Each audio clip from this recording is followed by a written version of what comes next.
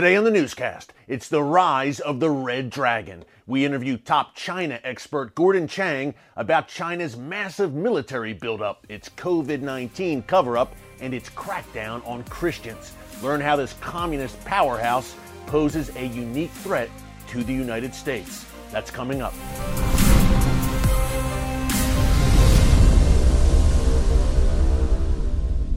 Hey folks, Eric Stakelbeck here. Welcome to the Watchman Newscast. We focus a great deal of our time here on the threats gathering in the Middle East and how they affect America, Israel, and the world. Whether it's Iran, Hezbollah, Turkey, or Russia, back in the region in a major way, events unfolding in the world's most pivotal and chaotic region will affect all of us, no matter where we live. But perhaps none of these dangerous players can compare to the rising Red Dragon. China is positioning itself as a new global superpower and America's greatest adversary. It has its eye on expanding, including into the Middle East, where it recently agreed to a 25-year strategic partnership with Iran. Then there's China's massive COVID-19 cover-up, its crackdown on dissidents, and its persecution of its growing Christian population. We spoke to top China expert Gordon Chang to get the inside story on all of this. He's the best-selling author of The Coming Collapse of China and The Great U.S.-China Tech War. And he says that America and the world should be very concerned. Take a look. Gordon, thanks so much for joining us. China is emerging as really a global superpower. You are a foremost expert on the rise of China. Tell us, first of all, about China's military buildup and why the United States should be so concerned. This is one of the fastest military buildups in history. China is building ships. We think that it's also rapidly increasing its nuclear arsenal, but we know that they're configuring themselves to fight the United States. China's forces right now are in India's territory, so they're trying to dismember their neighbor. There's also encroachments in Bhutan and Nepal. The Chinese are flying their planes regularly through Taiwan's air defense identification zone, and their patrol ships are going into Japanese territorial waters around the Senkakus in the East China Sea. So China is trying to make itself larger. And that's why we're concerned about where we see China's military development. In Hong Kong, China is violating the promises it made in the Sino-British Joint Declaration of 1984, which is an international treaty. Those promises were to give Hong Kong a high degree of autonomy for 50 years. China, with its national security law on June 30 last year, has basically taken over the territory lock, stock, and barrel. It's been taking up dissidents, sweeping them up, putting people in jail for long periods, trying to end all dissent. And the reason why this is important for Taiwan is because if Beijing feels that it has taken over Hong Kong and eliminated all sources of dissent, it will feel free to devote its attentions to Taiwan and to other places. Also, if the international community doesn't impose costs for what it does in Hong Kong, it'll feel that it can march on others without fear of harm to China itself. Taiwan is important. Beijing believes that it's part of the People's Republic, though Beijing has never controlled Taiwan. Taiwan has actually never been part of a Chinese empire. It was part of the Qing dynasty, but the Qings were considered by Chinese to be foreigners. So Taiwan is an independent republic. It's a democracy. It's a friend of the United States. And two other things, Eric, that's important about Taiwan. First of all, for more than a century, the United States has drawn its Western defense perimeter off the coast of East Asia, and Taiwan is in the center of that critical line. If China holds Taiwan, it will be able to surge into the Western Pacific. And that's going to, of course, be of great concern to Hawaii and Guam and other U.S. territories. Also, China is attacking not only our democracy, it's attacking all democracies and the concept of democracy. And we cannot allow Beijing to absorb any democracy, especially one as important as Taiwan. One more question in the foreign policy realm in terms of Chinese expansionism.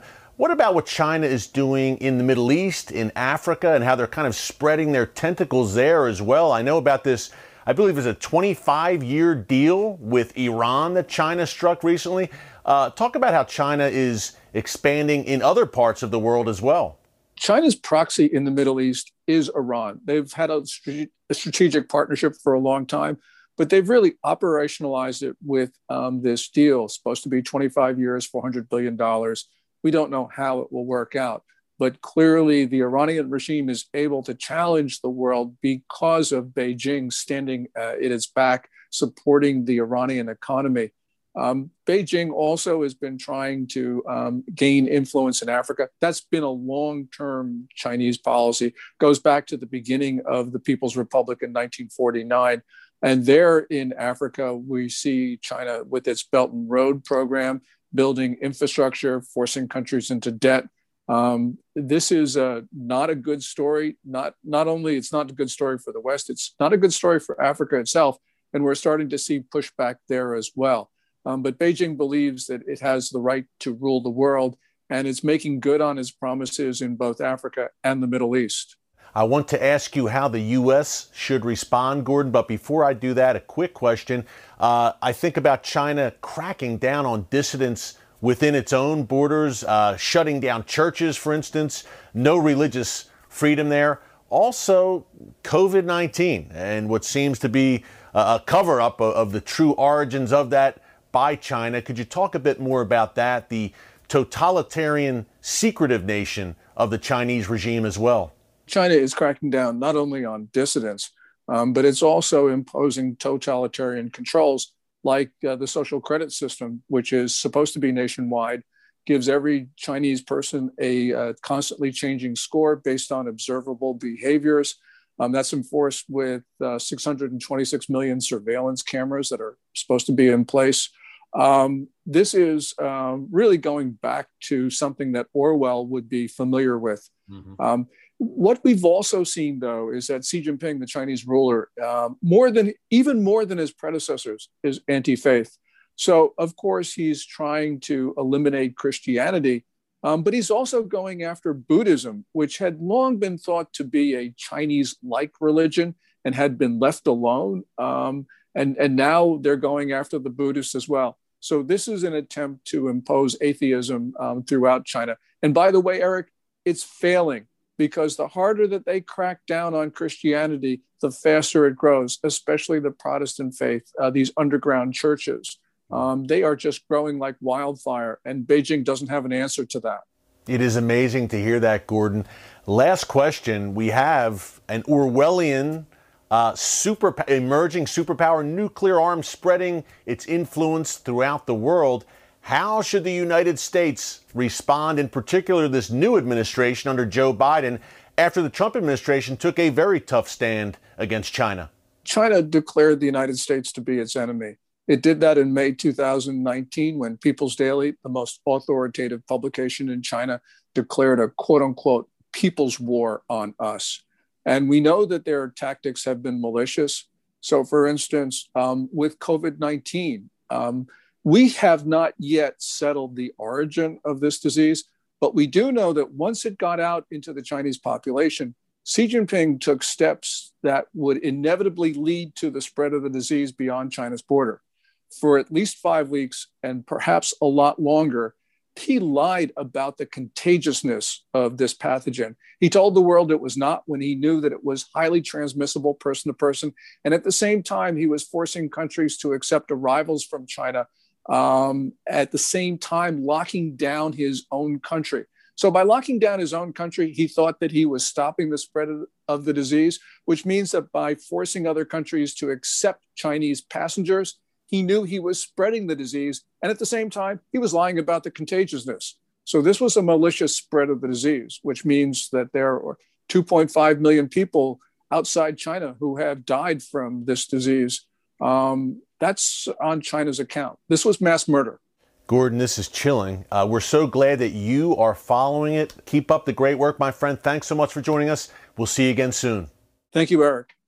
Folks, be sure to follow Gordon on Twitter at Gordon Chang. He's doing incredible work on all things Asia, including the North Korea threat. And as you just saw, if you want to know about China, he is the man. The kings of the East are on the rise. But it's fascinating to me that the more China's rulers persecute their Christian population, the more the Chinese people are choosing to follow Jesus. So to all of my brave Chinese brothers and sisters in Christ, we'll close with the words of Jesus from the Gospel of Matthew chapter 5 verse 10, which says, "Blessed are those who are persecuted because of righteousness, for theirs is the kingdom of heaven." Here in America and around the world, you are in our prayers daily. Thanks for joining us here today on the Watchman Newscast. Until tomorrow, God bless you. And remember, never hold your peace.